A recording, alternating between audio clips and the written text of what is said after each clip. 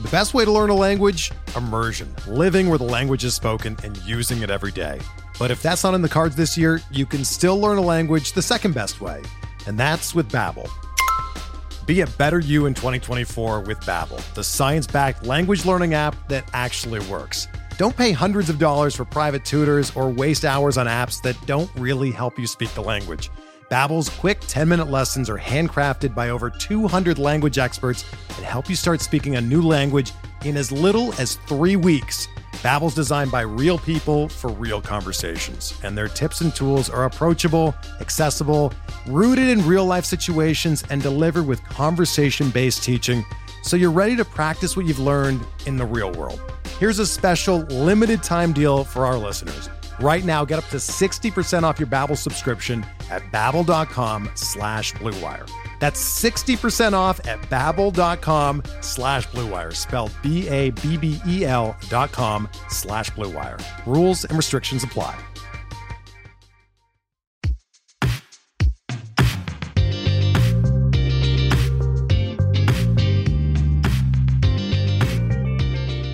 Welcome to Dugout Study Hall, a remedial course in baseball stats and part of the Pitcher List Podcast Network. I'm your host and expert layman, Matt Goodwin, joined by my co-host and your fake baseball economist, Alexander Chase. On this episode, we will talk about the Home Run Derby, the All-Star Game, mic'd up players, and reflect on some of the more controversial draft day players' performances in the first half, broken into 5 tiers based on ADP. But before we get to all that good stuff, Alexander, how you doing? You know, not too bad. How about yourself? Pretty good.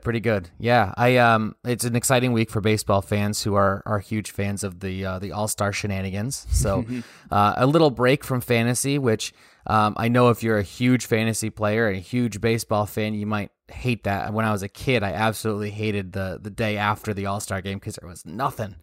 Now as a grown-up, it's not too bad to have a little bit of a brain break from it for a couple of days. But my question for you is, did you enjoy the Home Run Derby more or the game itself more? Oh, that's not even a debate. It's the Home Run Derby, and it's not close. So let me ask you, is that an always thing? Is it always that, or is it just this year? Because I thought that this year's Home Run Derby was particularly entertaining.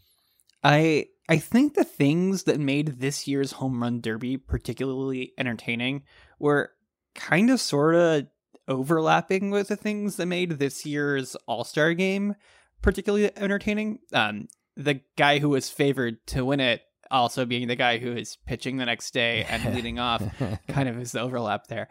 But I just think like the spectacle of what makes the Home Run Derby so fun is really unique. Whereas like the All-Star Game is just an All-Star game. Right. Like I'm also the sort of person who kind of like wishes there was like more participation from like the best basketball players in the slam dunk contest. Yeah. Maybe better judging. But like, you know, I remember Blake Griffin jumping over Akia, kind of. He didn't really jump over. He kind of like fake jumped over the hood. But I digress. I remember that way more than anything that's happened in any NBA All-Star game ever. I cannot recall anything that has ever happened to Pro Bowl affecting anything in U.S. culture, period. So, like, obviously the NFL doesn't matter. And, like, hockey, the MLS All-Star game is actually usually pretty cool because they'll find, like, other opponents to play. And the WNBA All-Star game is going on tonight, and it's, like, Team USA's players versus, like, the rest of the All-Stars, essentially. So, like, again, there are ways you can make things cool. And I think that's kind of, like, the thing that we have to check in on once in a while. The actual All-Star game, like, I don't know, we've talked about this before, like, you remember when it didn't matter? Yeah. Is that a thing? And then it started to? Yeah, I mean... And then it didn't again. Yeah. You know, I think people have made some pretty good points. There was a time, a long time ago, where you didn't get all this access on TV. If you wanted to see a game, you went to the stadium, and that meant you didn't necessarily see people from other leagues or the stars. You'd read about them, you'd see the box scores. You never got to see them. So the All-Star game was this amazing moment to be able to see these people playing. But with the, obviously the stuff we have at our disposal today with TV and social media and highlights being tweeted and all of that, it does take a little bit of that away. I like the personalities, and I think that's one of the reasons I liked this All-Star game this year more so than I have in the past, and probably also the Home Run Derby. I honestly had no idea Pete Alonso had so much personality, Rockin'. I really didn't. And boy, in spades, he has personality. So I liked them both. I definitely enjoyed the Home Run Derby more. It's also a little bit less of a time investment. I think you can kind of come in and out of it if you want. Your guys hitting, you totally can. Yeah. Whereas I suppose you can come in and out of the All-Star game too. But if you missed that Vladdy bomb, that was a big moment in the game. It's kind of here and gone, and you missed it. I don't know. I kind of felt like they did a pretty good job. As we've mentioned before, uniforms aside. I thought it was pretty well done. All around, really. I've even heard the take from some people who were there that the unis looked just fine in person, which is really funny. I mean, listen, maybe I wasn't there, but I mean, same. I wasn't going to go to Colorado just to screw around and be in Colorado. I really do think, though, that this was probably the best case all-star experience that Major League Baseball could have hoped for. Mm-hmm. All of the Georgia shenanigans being part of it, but then just the Colorado fans, for all that their team's ownership and management have been doing to not make the sport fun, they showed up, and there's the moment where Story's up to bat and Arenado's basically pumping up the crowd for him because he has no beef with those fans, and he has no beef with Story, who will probably be finding an exit door soon as well. So, there was a really nice moment with Arenado and the fans when he was announced, and it looked to me like he might have been holding back some emotions. Who knows? I don't want to speak for the man, but it was a really touching moment, at least on my side of the screen. I thought it was pretty cool. Yeah, so it's a good event. I always find really funny all of the weird things about who does and doesn't get to be an all-star or an all-star starter. Yeah. It was really funny for me to see from Baseball Reference. They tweeted out the WAR totals for all of the players, and Teoscar Hernandez is a huge standout among the starters. Is just a dude who's kind of there to a degree. Happy for him though. Yeah. So yeah, it's definitely an event that I think you have to kind of take in as a fan and not as an analyst. And I think that was really fun for me, is that, whoever you want to pick for the Home Run Derby, very, very unscientific, unless yours was who won last time? Is he just going to crush everybody again? And Pete did that, as well as crushing some baseballs. Oh my goodness, like a machine. Did you see that they had two broadcasts? ESPN2, I believe, was running a StatCast version. Mm-hmm. That was a pretty cool idea, I thought. Oh yeah, I mean, that they do that, I think, for Sunday Night Baseball pretty irregularly. And I mean, the big important thing, I think, is that the people who do the StatCast broadcast really like baseball and just express it in a different language. Yeah. The center point is not being right or proving the legitimacy of their worldview. It's just right. These dudes rock. Let's quantify it a little bit. Yeah. And some people love that it. That joy is important. And some people don't. And now there's options for both of them. I'm going to ask you one more question before we move on from this. Would you like to see more of the skills competitions in the baseball?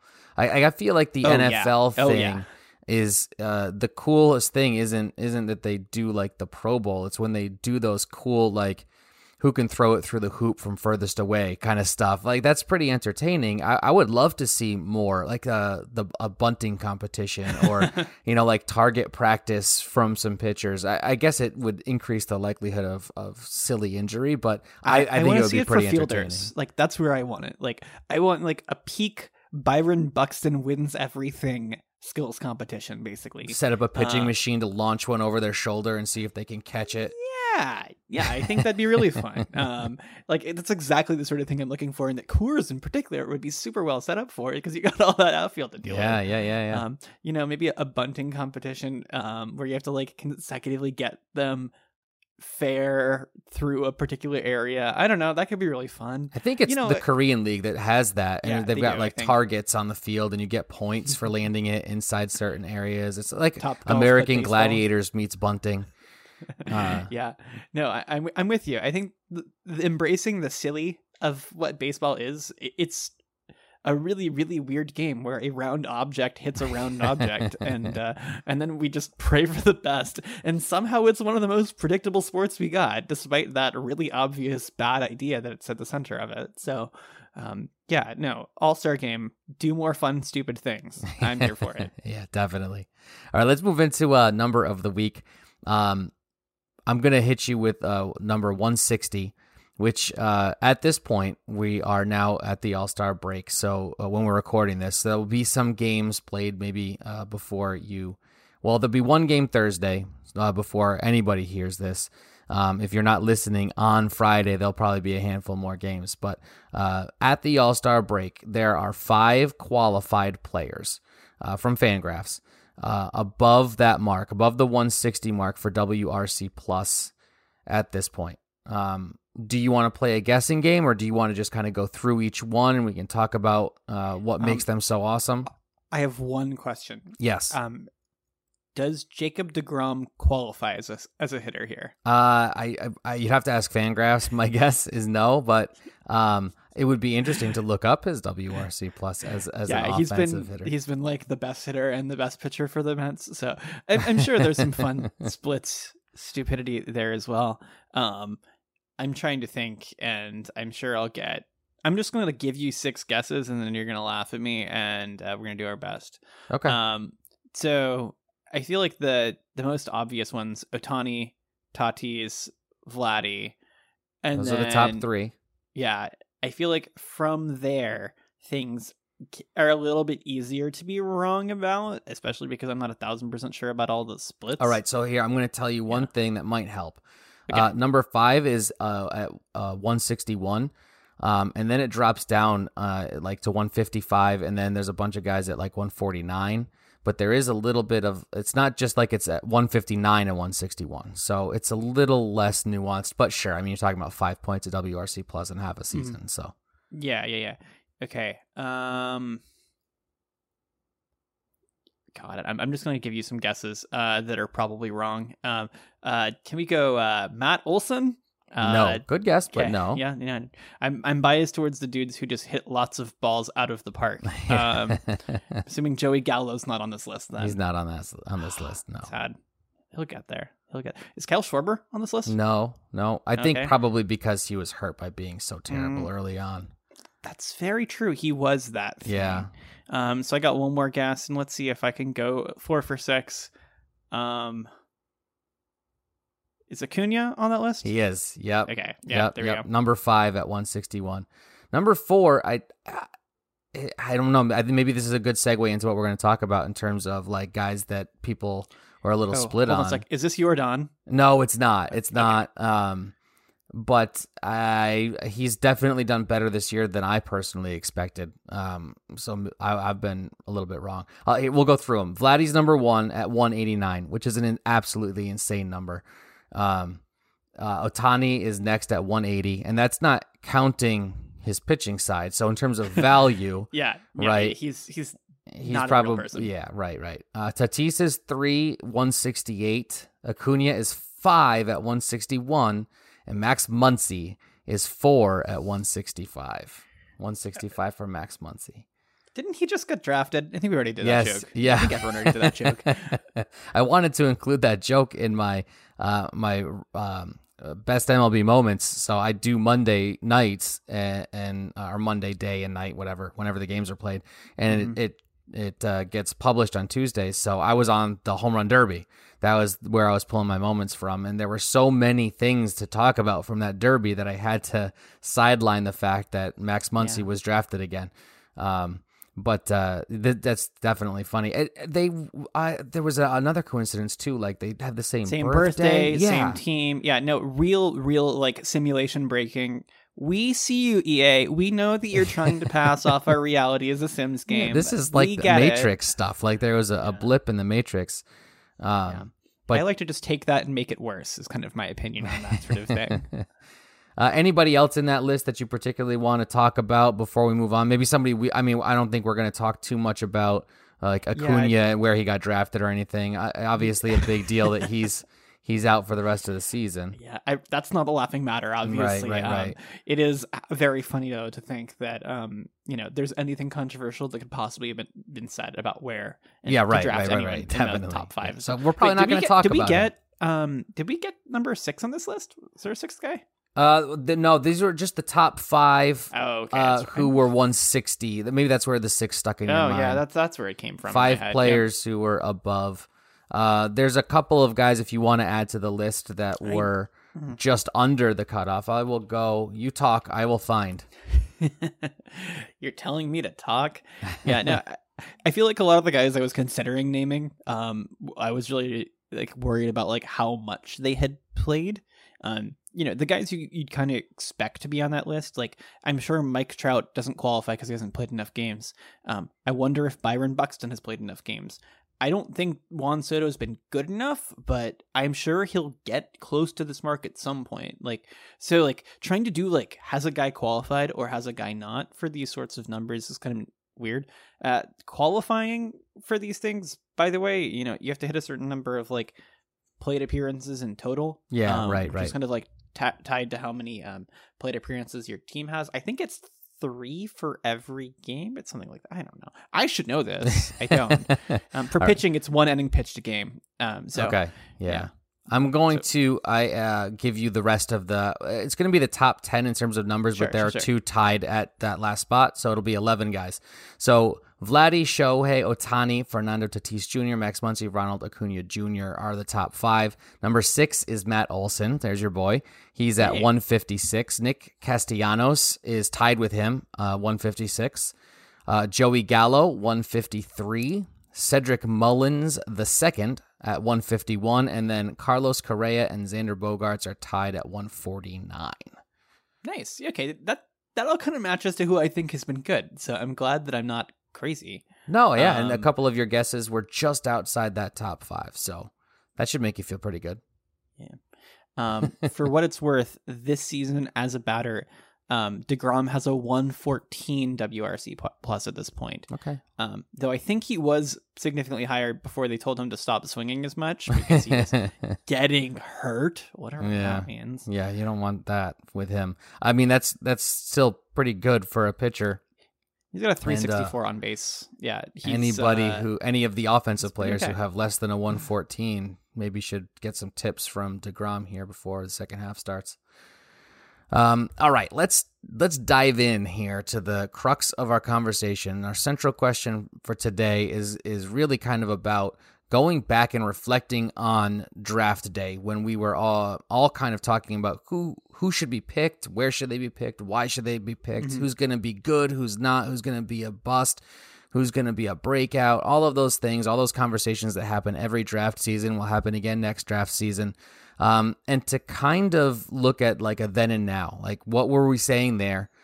Who was super controversial and what do we know about them? What have they done? Who's been right? And do we expect that to continue? I mean, there could be people doing victory laps right now on a guy who then the second half just falls apart and doesn't wind up in a great place. So that's kind of the conversation point for today. Is there anything you want to say about that before we start talking about? We kind of have this broken down into tiers and ranks, and we have guys we're going to talk about, but any general thoughts you want to share with the people before we dive into the specifics?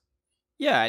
I felt like this was an important topic to talk about now because we have a nice delineation for first half, second half that we always talk about year to year. So I feel like we may as well check in on these first halves. And I really want to talk about the controversial guys because I feel like if there's anything that we forget year to year, it's that so much is out of our hands. Right. We're going to talk about a lot of guys here who we spent so many hours debating whether or not you should be taking them in different areas, reaching for them, putting them off your draft board entirely. We've picked out 3 or 4 guys in 5 different tiers because some of them, there's just not much to say. And that's kind of one of the points I want to make sure we can kind of just get ahead of time before we dive too far in, that a lot of things are out of our hands. I also think because we've got almost half the season left, it's worth kind of considering what made us waffle on some people, what lessons we can kind of learn as people inevitably return from injury. Some of these guys are, and see how long it took us for some of the conventional wisdom to prove itself true or false. Whoever you are, at the beginning of the year, it doesn't change a whole lot towards the end of the year. A lot of the changes players make are in the offseason when they get healthy or when they make adjustments. Right. Some people aren't going to get healthy, like if they're coming back hurt, right? If you're playing hurt, it's also generally bad for your future, which is not great. Right. But, Yeah. I just felt like there's a lot of like, we are going to be able to reflect and realize that we've known who these people are for a long time this season. And I think it's good to remember that. So Yeah, fair enough. Do you have any deep regrets about draft day that this is bringing up for you? I do. I definitely have a regret of not being in more on Vladdy.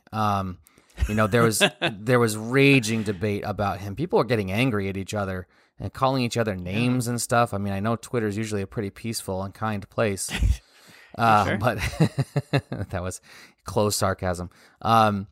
Here's where I was on Vladdy. I never thought that he wasn't going to be awesome.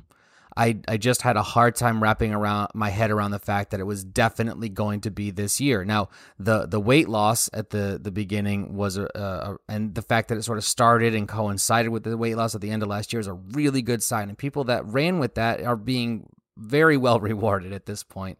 I think it was totally fair, especially if somebody had burned a pick like last year or the year before, or off the waivers when he came up, expecting him to come up and just be what he had been in the minors immediately, being a little gun shy. I totally understood that end of it as well.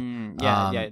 So for me, I definitely regret not getting more Vladdy on my team. I think that's pretty obvious. I think anybody who doesn't have him regrets that at this point. He's just been awesome, obviously. Aside from that, we will talk about him probably just a tiny bit more here in a moment. I think before we get too far, that we should probably break out kind of how we've chosen to delineate this. Yeah, definitely. I was just kind of, in terms of like, we're all getting ahead of each other. Yeah. It's easy to get ahead of ourselves. We're excited about this stuff. I think it's hard to sometimes when people think back about their regrets, because somebody could be performing really, really well, but what was the cost? They think, I could have had that guy on my team, but who would you not have had? And how would that have changed your game plan? And so, I mean, there's a lot of that too that you have to look back at. Hindsight is always 20/20, but just because you made a bad call, or I shouldn't say, let me try that again. Just because you made a call that didn't work out doesn't mean it was a bad call. It's just the nature of things. And I think that's part of what we're talking about here, is that stats and numbers and information is great. You should be as informed as possible, but it's not a guarantee of anything, because these are human beings playing a game, and they're going out and they're going to do human things, and they're going to be affected in human ways. And that's just the nature of it. So it wouldn't be fun if we all know who won immediately after a draft, right? We want to play it out. So, that's the beauty of it as well as the frustration of it. I guess that was my larger point. Yeah. One of the trends that I think you'll hear from people who like kind of just want to rile people up. I'm going to be like a little bit generous there and not like just call them dumb. I typically tend to think that people are smarter and also just a little bit more chaotic than we expect. Is you'll hear something that's like, why did every single person on a list, have Mike Trout ahead of Vlad Jr.? Like, why didn't someone see this coming? Well, it's like, based off the information we had, if you placed an even odds bet that you'd get more fantasy value out of Vlad Jr. than Mike Trout, and we can try to draw those comparisons that are a little bit more fair at each tier and kind of see, like, this is where people kind of were. The information that we have tells us one thing. Everybody who we would consider to be an expert, or everybody who should be willing to spend money to have their opinions validated by playing the NFBC, has access to the same information roughly, and probably is interpreting the tea leaves in roughly the same way. So what we're doing today then is we're picking up the guys that the information was very imperfect. And that's kind of why we're trying to do that, because it's more fun that way. There's no reason to argue about someone like Anthony Rendon or like Michael Conforto, who had some of the smallest differences in expert ranks this year. Yeah, right. Well, I think when you're doing ranks, and I don't do ranks, but I think when you're doing ranks 2 years ago, when you're doing ranks, part of what you have to factor in is what's the most likely outcome too. And so it's not, there's so many factors, right? There's the human element, there's the math element, and then there's is it more like, I think everybody universally at the beginning of this year, whether they were in on Vlad or not, would have said it's more likely that Mike Trout will finish as a more productive fantasy player than Vlad this year. That's a more likely outcome. It doesn't mean it's a guaranteed outcome. None of this stuff means it's a guaranteed outcome. So it's, it's very easy to nitpick, but it's anybody who's trying to tell the future is gonna be wrong. It's very funny to say that we're very certain that like 65% of the time Trout was going to be better, and that's really what it is. Is like we like the confidence there is like we are very, very certain what Trout's error bars are. We are very uncertain about Vlad's error bars. Right. Sure. And based off of that, we try to run the simulations. If you're on Earth 38, maybe things look different. But here on Earth 42 or wherever we are, the numbers were pretty clear. The most probable outcome is that player A, Trout, I guess in this case, is better than player B. So you take player A. Right. Because that's what information tells you to do if you're trying to optimize your odds of winning. Now, we can kind of set a whole bunch of those like caveats aside. And I think let's actually talk about these tiers really quickly, just so we can kind of like definitely make sure you guys know what I did in this. So I picked these out kind of with clickbaity headlines, very much in mind, as much as like actual groupings. What it is, I went through the Fantasy Pros expert rankings and I looked for people in different ranges, essentially, who stood out in like the standard deviation of the ranks, which basically just tells you like how wide the spread is between the experts. Right. And I figured that's a really solid stand-in for how much we agreed or disagreed. Now, players who've been hurt, and so like rankings may not have been adjusted to reflect that, I kind of roughly excluded from this conversation because I really wanted to make sure that we were arguing pretty much exclusively about differences in opinion about how talented someone is. Yeah, because going into the draft day, like Carlos Carrasco, right? If somebody didn't move him as a result of his injury, you're going to have this really wide variance. That's not Zach really Gallen, what we're trying to talk Luke about Voigt. Here. Yeah, right. Yeah. Those are guys who stood out, and I had to remind myself, oh yeah, I didn't have him for a reason. And yeah, right. So exactly. Those guys are kind of mostly separate from this. There are some other people who are kind of in there. And I think one of the guys that I brought up, it kind of fits into that rank in that like anyway, but I wanted to make sure I threw him in because it's kind of intrinsic to who he is. So the first tier, I called this the somebody has to rebound tier. This is like picks 1 through 25. We're just looking at the first 2 rounds, essentially. Mm-hmm. This is like typically the range where we say that like you don't win your league from drafting here, you only lose it. Mm-hmm. And I wanted to look at a few of the guys that people were concerned you would be losing your league by drafting. Sure. Figure out how that went. Tier 2 was kind of like the calling your shot tier, as I called it.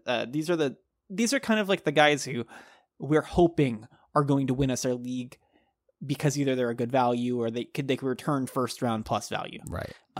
Tier 3, the 51 to 100, these are like the what kind of broken are they tier of players who have obvious flaws of some sort that led to them being kind of all over the place in rankings.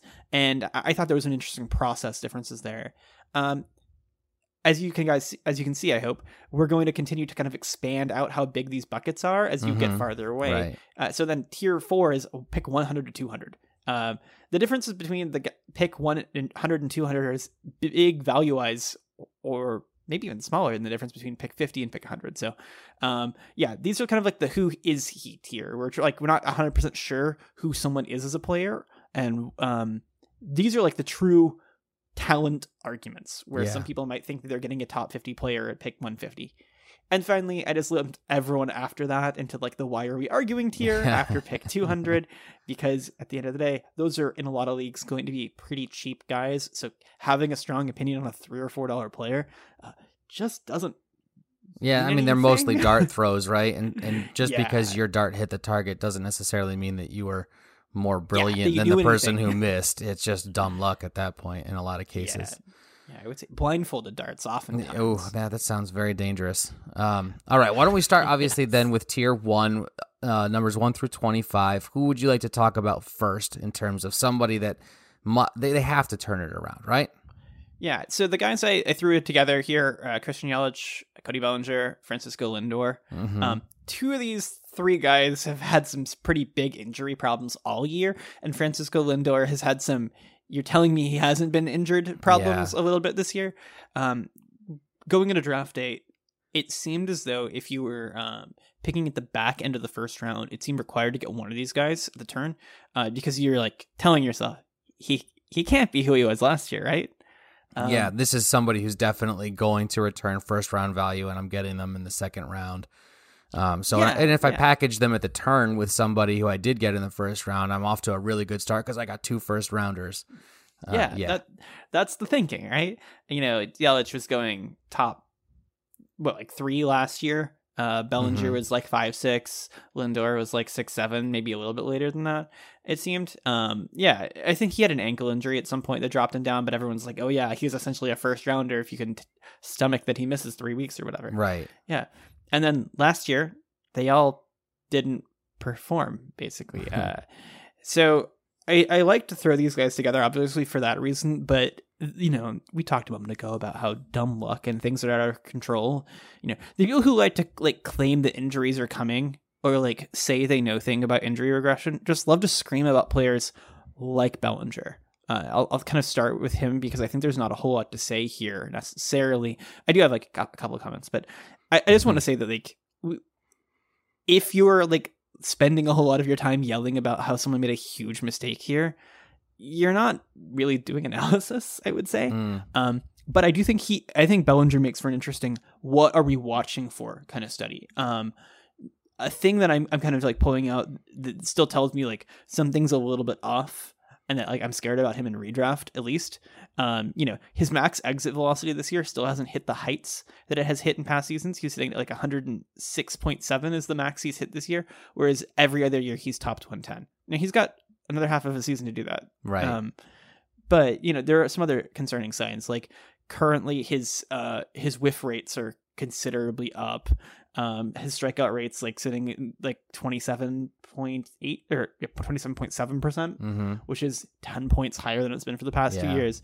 And that's coming from him missing more in the zone. So it seems like his bat's just not moving the same, which of course his shoulder's probably still recovering a little bit. Right. So there are some things that we're probably going to want to do some fun split searches at the end of the year, see how he's looking in October, September, end of the year. If it'd be really cool to see him have a good postseason or something like that. Yeah.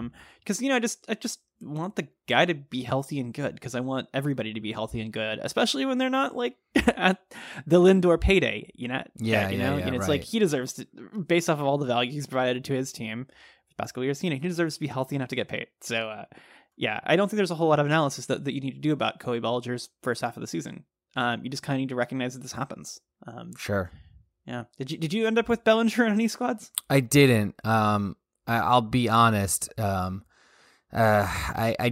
definitely fall victim to guys who have burned me in the past, and I think I drafted him highly after he was really good. He suffered from a sophomore slump, didn't he? Wasn't he one of those guys? Yeah. I think I had him the year 2017. He was way down. Yeah, and I just and then he came back and he was amazing. It's when you have a guy who comes up and is really good, then he's really bad, then he's really good again. You have to kind of decide which Bellinger is the real Bellinger. So a lot of people will be very optimistic about that, and they'll be in. It was hard for me to not be cynical about Bellinger.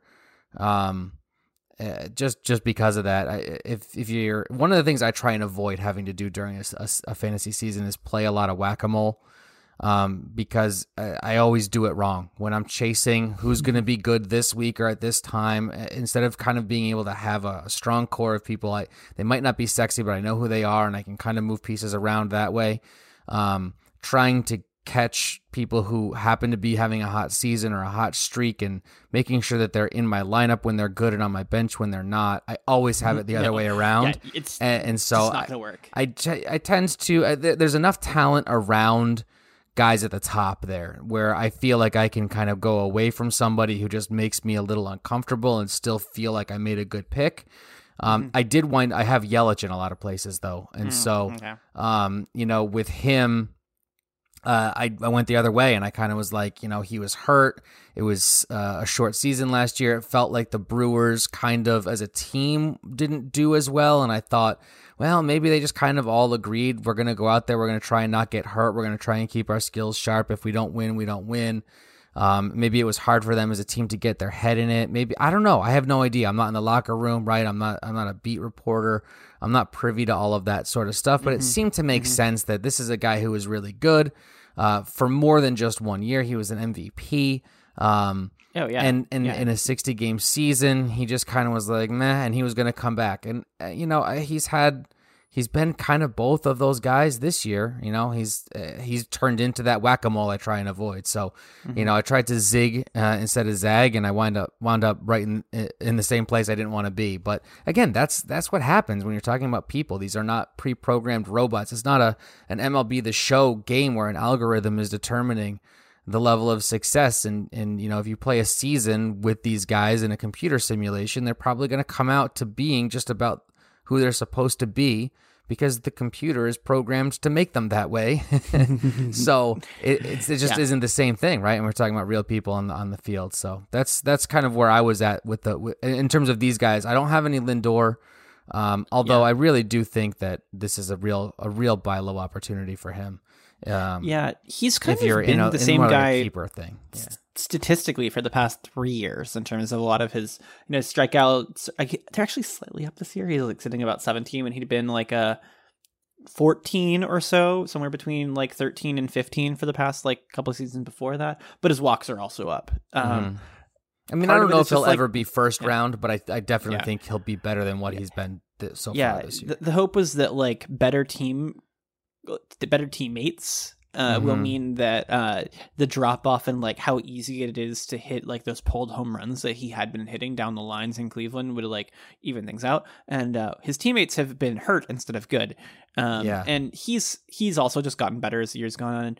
I think that coming into this year, you should have known, I think probably if you're like looking at who he's been, that he had been a guy who kind of played above his head in terms of like talent to production for a couple years. And part of that was just that he really, really had optimized his like power to really get out of the park in Cleveland. And he's just not that player. But a fun thing though is that as a defender, he's still like basically as good as it gets.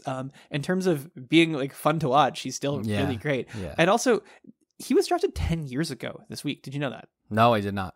He was part of like the monster, stupid, dumb, good 2011 draft. The good gentleman at the Ringer MLB show did like a redraft of the 2011 MLB draft, and they were able to basically draft a full first round of guys who were like good MLB players, which is like incredible. Like the first 15 picks were all guys who have been multiple time All-Stars. That just doesn't happen. Like, I just want to say like crazy that Cleveland was able to pick him up in the 8th overall pick, and like he was just the real deal. And so I'm hoping they got turned around. So I think I just kind of like to look back at those guys for laughs. Nothing too crazy there. Tier 2 is I think where we really have a lot of the like league defining arguments in some different ways. So the guys I picked are all kind of fall in the back half of that, actually. So that was kind of just a fluke of, I wanted to talk mostly about hitters in this range because pitching has other variables that are affecting how good people have been more so at this level. And smaller sample sizes at this point in the season. I guess to agree as well. Yeah, because it's almost been like 2 different seasons for pitching. Well, that's true. But for pitching, it's like the hitters are just facing all of the pitchers. The pitchers are changing. So, the 3 guys I'm highlighting here are all different types of bets that were, an opportunity for someone to try to win their league, essentially. So these are all guys going about in the 40s. Vlad Jr., Mondesi, and Arenado. Now, I think you can guess which of these guys is winning the most leagues right now, and which one of these is probably losing people the most leagues right now. But I kind of thought it was really interesting. They were all going in some pretty similar pick ranges. I have a Mondesi on at least one of my teams. I don't have any Arenado shares, though. I think I'm about to trade for him in one league. I'm hoping I get that done. Don't sound too eager. They might be listening. We'll see. I'll try to get them tonight. So yeah, these were like very different paths. With Vlad, the question was, can he make the leap? With Mondesi is like, can he just be consistently healthy for 140 games? With Arenado, it was going to be, who is he if he's not playing at Coors? Right. But also not playing at Coors, or I guess, how do I say that? Like not having the Coors hangover all the time. Mm-hmm. And so he went to, my least favorite home ballpark for someone to have, because the sightlines and everything in the other beer stadium in St. Louis are just horrendous during the day for a lot of players and lead to some really bad offensive play. And also they kind of just suck in St. Louis separately. So yeah, these are some different pathways, I think, for people to be wrong as well. So which one of these sorts of like mistakes, if we're going to call this mistakes, because like any of these three guys could have totally busted really bad. Yeah. Do you feel like you're most likely to end up making when you're drafting? For me personally, it's probably, like I was talking about, the Vladdy mistake and giving up the draft capital on the hope that he returns it. Now, obviously, he's returned it and more, but I definitely saw a path where it just took him maybe another 60 games to get into that groove, and if it takes him half a season to start being I always believed in the talent. I just didn't know exactly when it was going to pop up, right? And if you drafted him in, was it the 5th or the 6th round, where he was going, I think at the time, if he was going to do what he's doing, you're making out like a bandit. But if he's returning, 10th,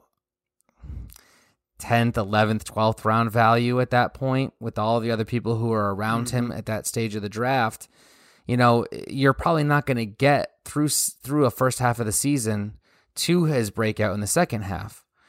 You're probably moving him. You're probably maybe even dropping him depending upon how much he's hurting your team. So for me, that was a really hard trigger to pull, and I didn't, as much as I really wanted to, I never did. And some of it also has to do with where I was picking in some of my snakes. I just, chance. I would have had to have reached even further than where he was going ADP wise to ensure that I got him. So I just never felt comfortable doing that.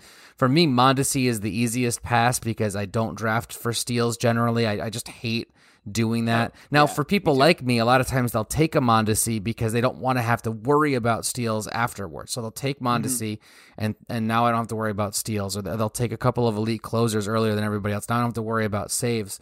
For me, that's an easy pass. I had drafted him really early a year or two ago, and I was willing to do it there because really early then, I'm doing air quotes for those of you at home, really early was a different version of really early was this year. So that was an easy pass. And Arenado, again, I understand why people might have had some concerns with him moving to a park that's far less hitter friendly.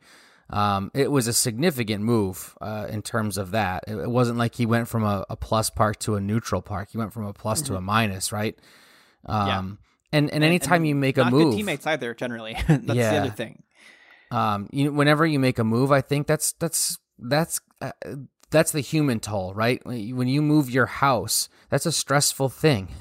It takes a toll on you. And when you go to work, your head might not be in the game, right? So, moving stadiums, moving teams, moving from a friendly park to a less friendly park, those are all things that can easily weigh on somebody's mind. So I've been very pleasantly surprised at what he's been able to do. Okay, here's one for you. Among those three players, guess who has the most steals right now? Steals. I'm going to say Vladdy. Yep, he has 2. Yeah. Yep.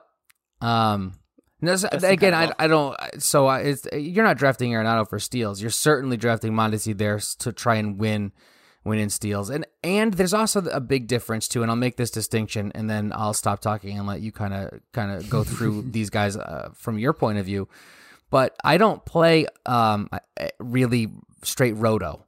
I do. You can punt steals in a lot of formats, I imagine. Yeah. So if you're doing head to head, a guy like Mondesi who steals like 2 bags one week and 17 the next. Really, I mean, he's like that. He doesn't help you win one week, and so that's kind of like a loss there. And then the next week when he steals 17, he wins you the category by 10. You don't need that. That's excess. So that's another reason why for me it's easier. If you're in a season-long roto, I can understand more why you would be willing to invest, because you just plug him and you know that by the end of the season he's going to help you finish pretty highly in steals as long as he's not injured, which now I think a thing you're overlooking about him is he does have 4 home runs through his first 38 plate appearances this year. So he does look like he's on track to hit about 70 home runs in a normal season. And if you were playing full time, you've really overlooked that he's an elite power asset. Sorry, as well. I buried the lead there.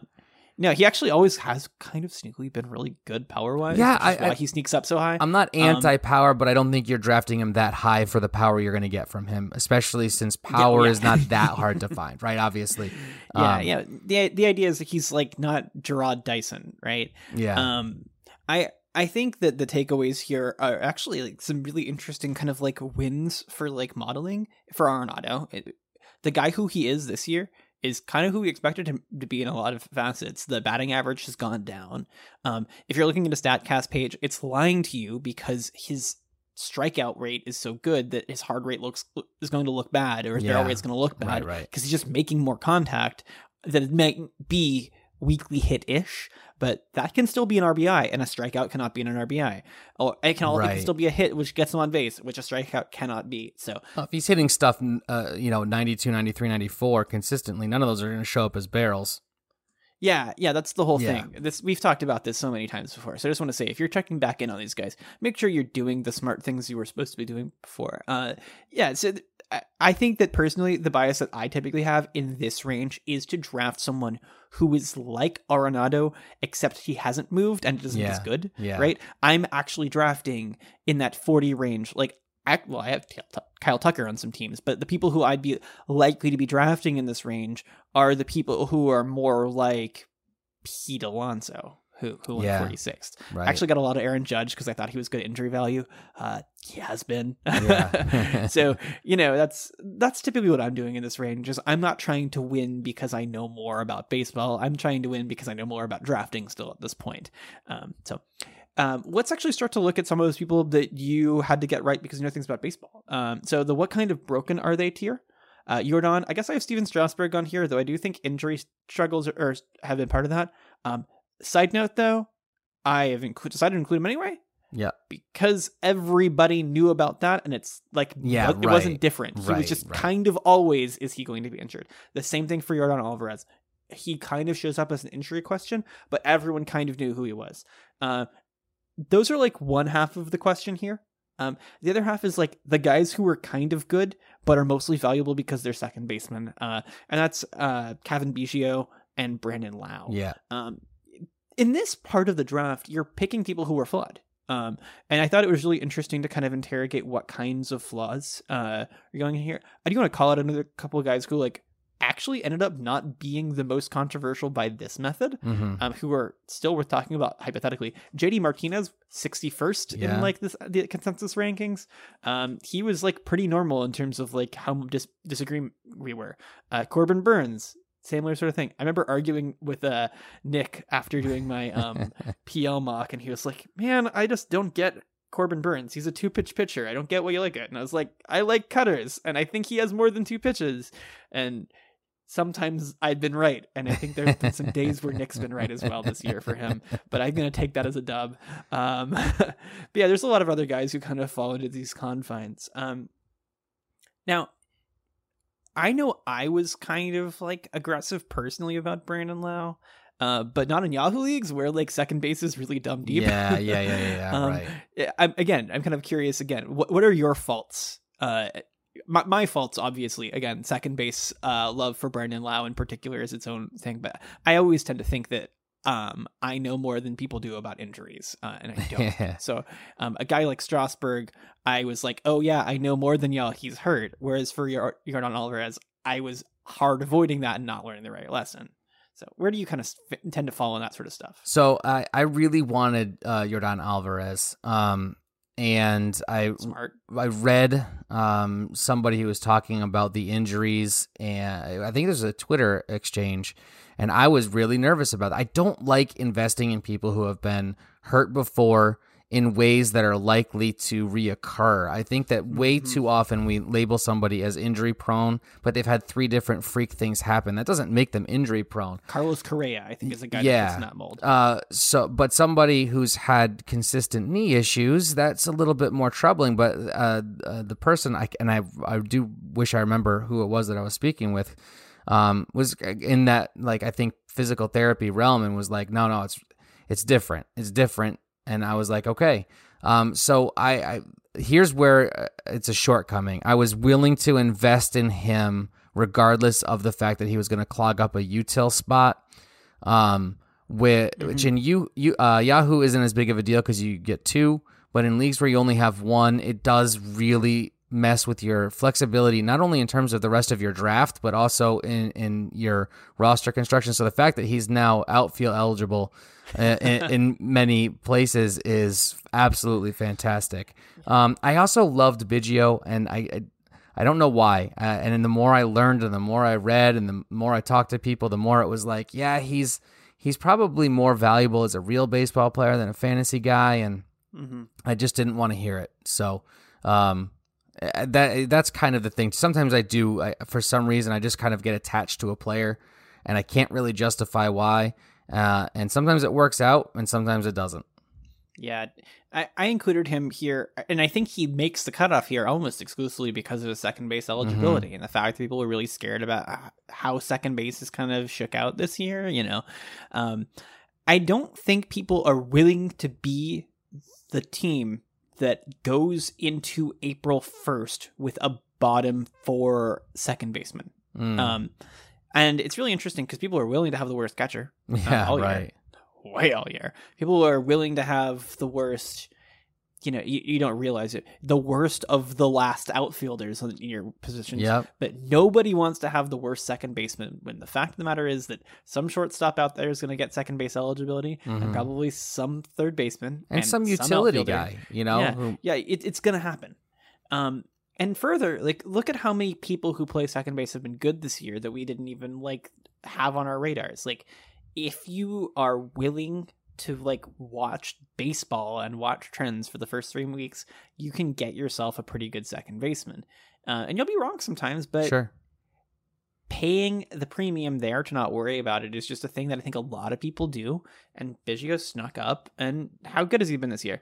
He's got 250 plate appearances roughly right now. That's not like a full season, but like a full half season. Yeah.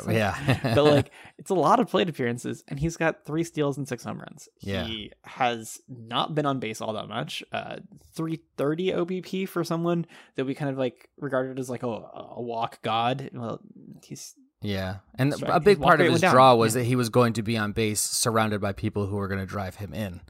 Yeah, and then he's just fallen to the bottom of the lineup, which is a worry that I had. Yeah. But this is all kind of just we need to know what we're choosing to do and kind of learn this lesson now. Look at our teams, what they look like now, and what our deficiencies are. I think that the possibility where he kind of takes a step forward and strikeouts instead of taking a step back, he's a little more aggressive, and then maybe that raw power of his. I think that those kind of projecting onto a player sort of situations do pay off sometimes. One of the things in particular, though, that I want to draw a distinction between his kind of hit and the Vlad kind of hit. With Vlad, there was not a trade-off he was necessarily making in order to access the level he was at. He was not selling out in some sort of way that he would have to undo in order to get better. Right. He crushed baseballs. He needed to crush them slightly differently, and he'd been successful at multiple different levels previously. Right. With Biggio, right? A central part of who he is his willingness to wait, and his appearing to be able to hit the ball really hard is in large part because he's only choosing to swing at the best pitches out there. Yeah. You don't keep your contact skills if you start swinging better or swinging more. You tend to lose them. So I just want to say, if we're trying to project that onto a player, we're going to have problems. There were also just several other people who are kind of fit into that mold. Now, I bring up Lau in here and that he's another very broken player who has not consistently been great this year and probably hasn't earned back how much I paid for him in a lot of drafts. And I was probably also just kind of like hoping he'd be that sort of guy who could hit like 35 home runs in a year. Well, what's he on pace for? Actually, he's not far off of that. He's just been his flawed self, and I think some people are willing to live with that, and some people haven't been. And I think a thing that I forgot is, well, he wasn't the only guy available that could have done those sorts of things. So yeah, he's kind of been about as productive when he makes contact as he's ever been. He's struck out considerably more this year than last year, but he's hit 21 home runs in the first half. Yeah. I would, on the whole, call that like a general win if I'm not looking at his average. Yeah, well, or if you're not looking at who else you could have had in that spot. That I think that's a bigger piece, sure. Is that the people who got what he's doing later on got a better piece in that spot. That's obviously the hindsight. Yeah, it's interesting to see who else is kind of running. Like Matt Olson was going a pick before him.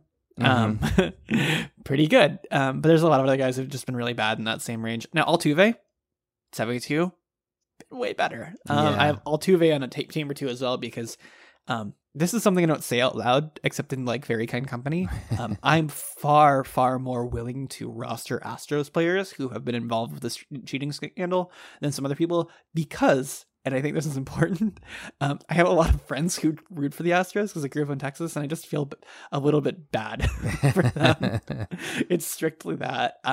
Now, I know that cheating is bad. I kind of think everyone does it, so that's part of the other thing. But I watch so many Astros games just because I have friends who like want to know what's going on with the Astros and want to watch baseball. So I've watched a lot of Astros games. Yeah, there you go.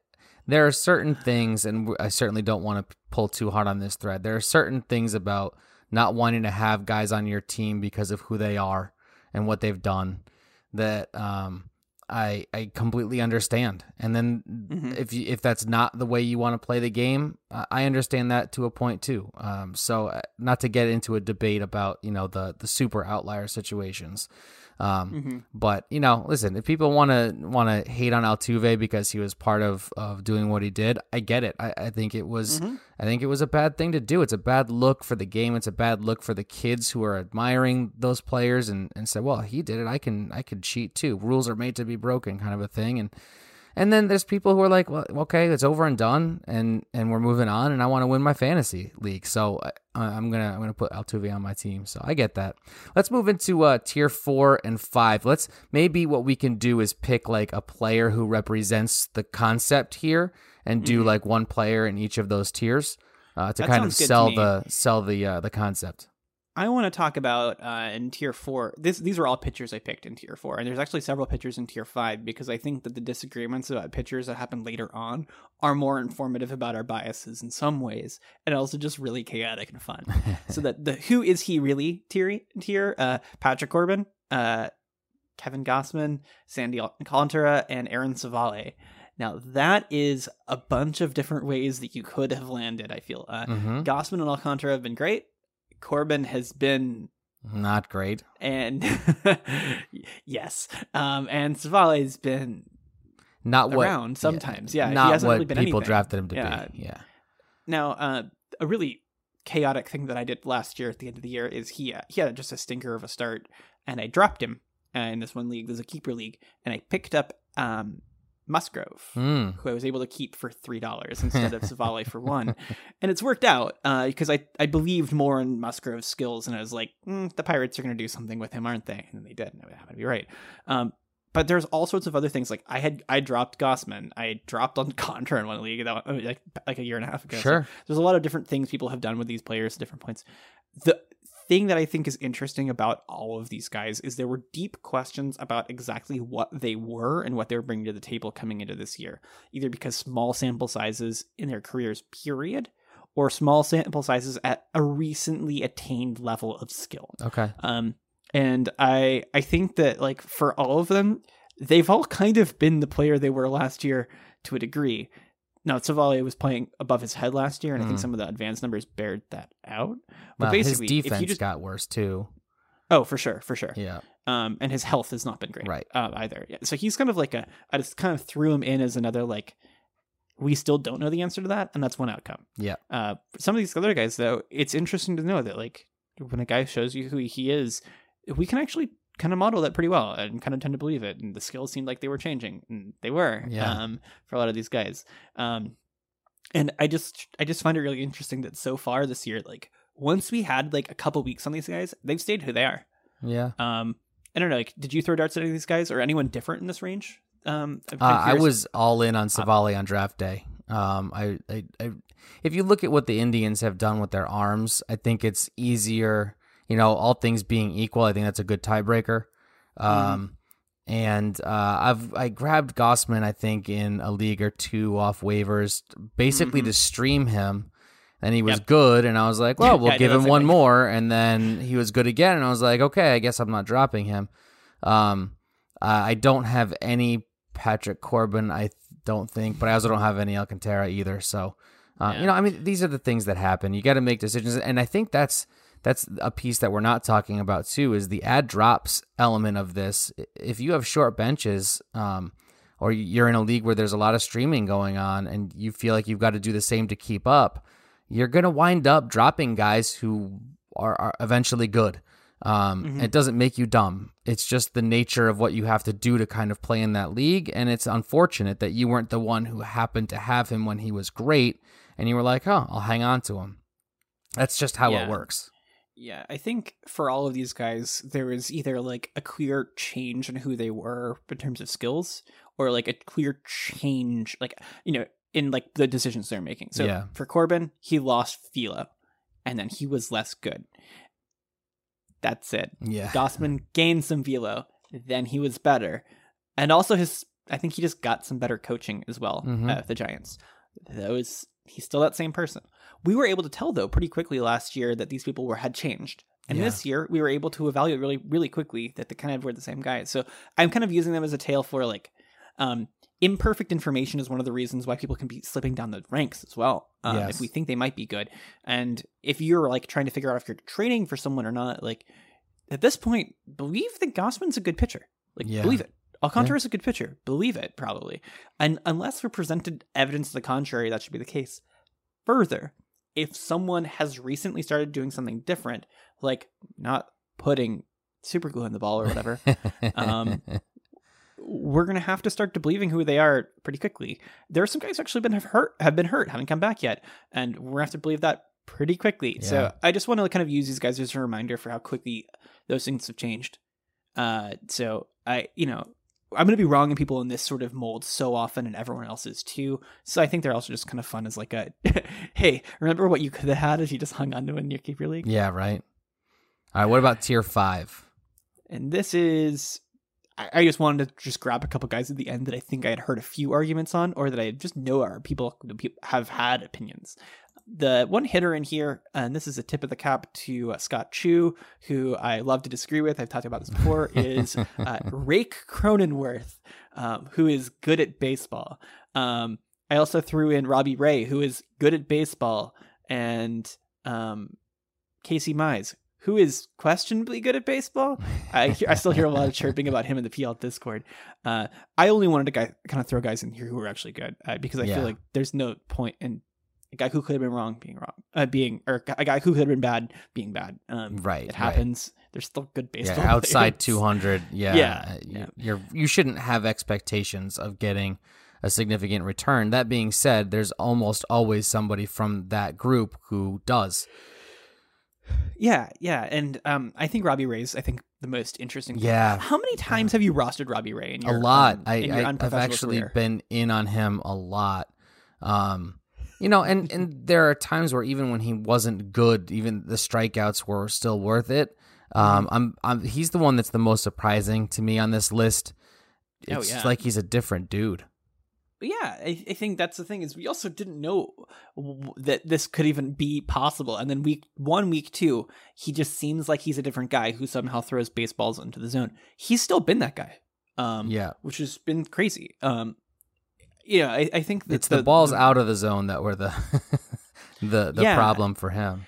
Yeah, well, I mean, there being too many of them. Yes, exactly. He's just not doing that anymore, and the waste pitches just aren't there. And also, I think he'd also kind of been a guy who, because he wasn't controlling what he was throwing into the zone all that well, he'd often throw them where you really don't want them. Yeah. And he still is kind of doing that to a degree. But well, let me ask you this quickly, and I don't want to belabor the point too much, but with a guy like Robbie Ray, who has been what he's been for a long time, suddenly doing something different, is that something that you, like, do you think this is an actual conscious decision that's leading to this, or do you think it's just kind of falling into place for him and it might be a fleeting 3/4 of a season, full season, half season sort of thing? Are you buying into this being a new Robbie Ray? Like the Phoenix rising from the ashes, or is this like getting out of Phoenix rising? From the yeah, ashes? right. Oh, is this wow? That's one thing. all of the moons of Jupiter lining up for him for a little bit, and it's going to kind of revert back? Okay, so he's doing something different, and he is doing something different that is leading to results that are different. Okay. So like when we say that he's walking fewer people, it's not that suddenly people are chasing out of the zone result, a whole lot not more. a decision, right? No, unless you can point to the decision that's leading to that outcome. The thing is, his zone rate has gone up 10% this year. Okay, he was in 2015, 16. And then 17, I guess. He was 50%, 50%, and 57% zone rate. And in the past 3 years, where he's been like increasingly chaotic and not good before this year, 18, 19, 20, he was at 56, 54, 53% zone rate. That's why he was walking the entire planet. Sure. I mean, this year he's sitting at a 53% zone rate. I'm going to push back here just a little bit because that's still a number. It's not an explanation. Well, it's a choice. He's choosing to throw the ball to the what zone, you're saying, even when the consequences could be contact. What you're saying is that he's always had the ability to control where it goes. He's just now choosing, or that he's done something demonstrative that's allowed him to have better control over what he's throwing. Well, I think about it this way. If you're aiming for the zone versus you're aiming for the edge of the zone, I think if you're aiming for the edge of the zone and you're wasting, that's an expectation that the batter can know. It's like, you've been doing this a lot. Well, if you lose control or feel of a pitch, you're aiming for the middle of the zone. Maybe it goes outside the zone, but the batter is expecting you to throw in the zone. Yeah. That's what you've been doing all year. They're more inclined to swing. So the swing rate for opposing hitters has gone up. It's not like he's getting called strikes and stuff. He's throwing pitches that people should be swinging at. He's always been a guy who generates a ton of whiffs. Still the same case. When people are swinging, they're not hitting it. So he's a guy who probably should have been throwing the ball in the zone to a degree because he's got good stuff, right? His fastball as a lefty is at 95 miles an hour.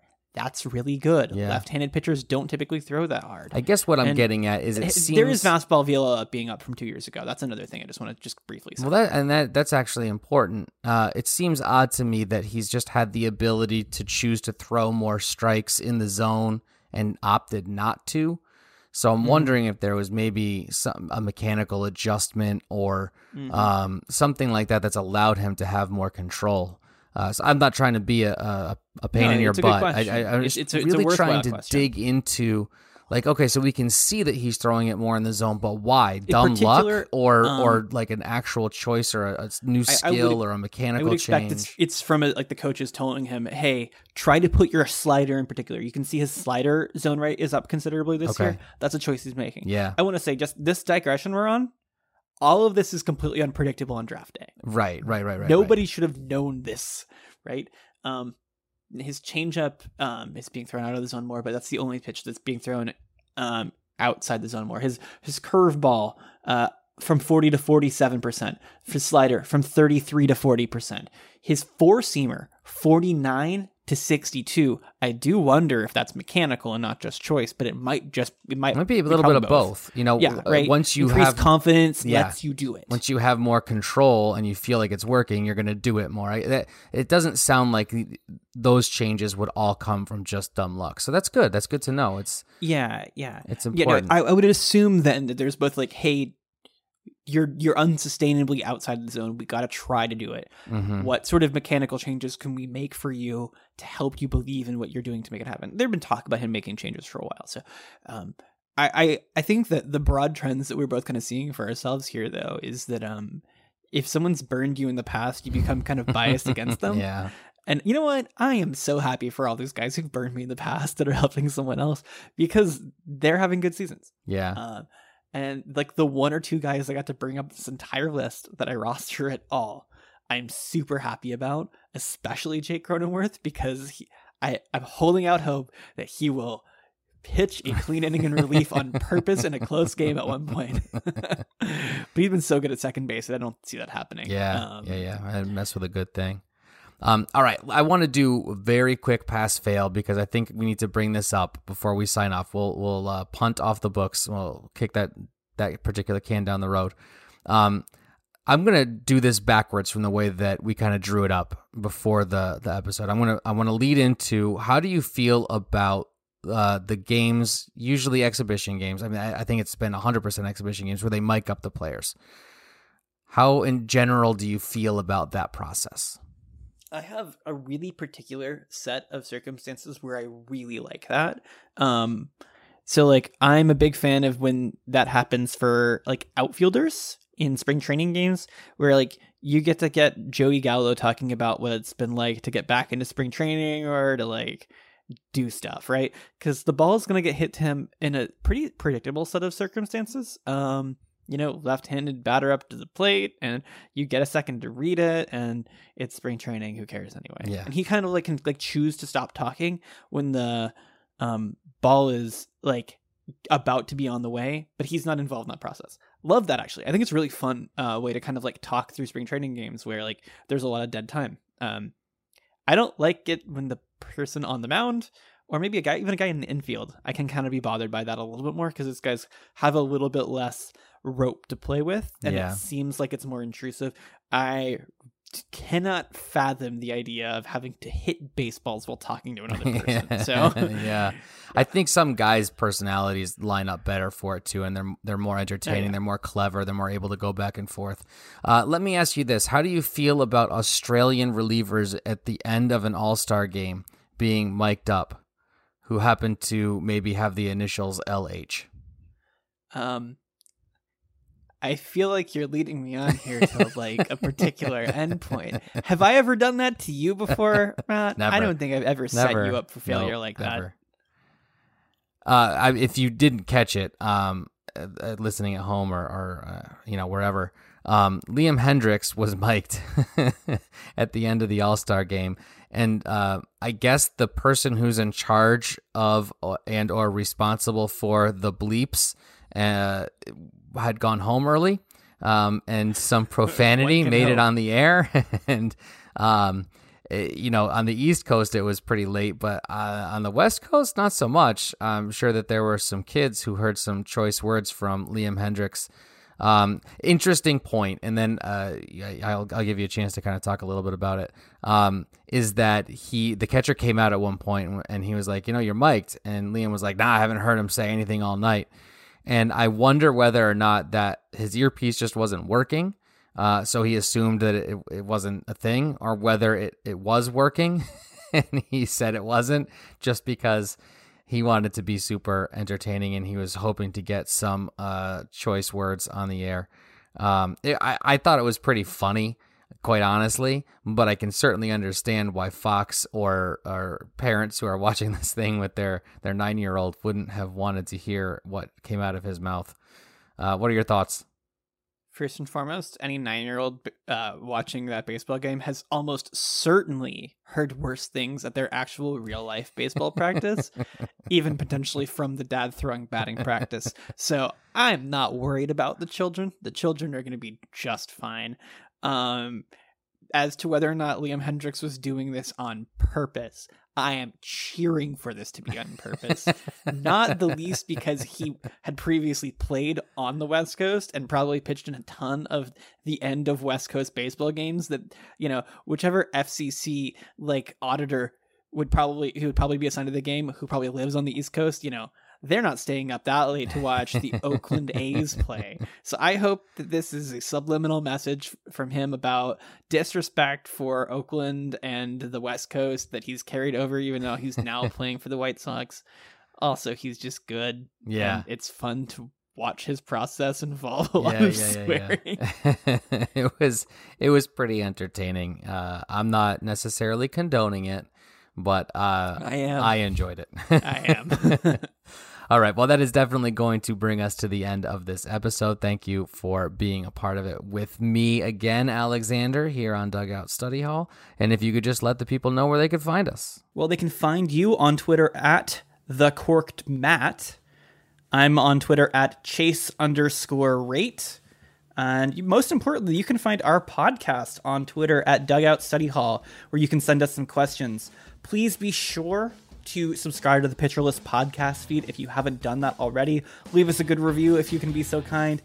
And if you're not already, please consider becoming a PL Plus member so that you can harass us on the PL Discord. And that's it for me. All right. Well, thanks for listening, everybody, and we'll catch you next time.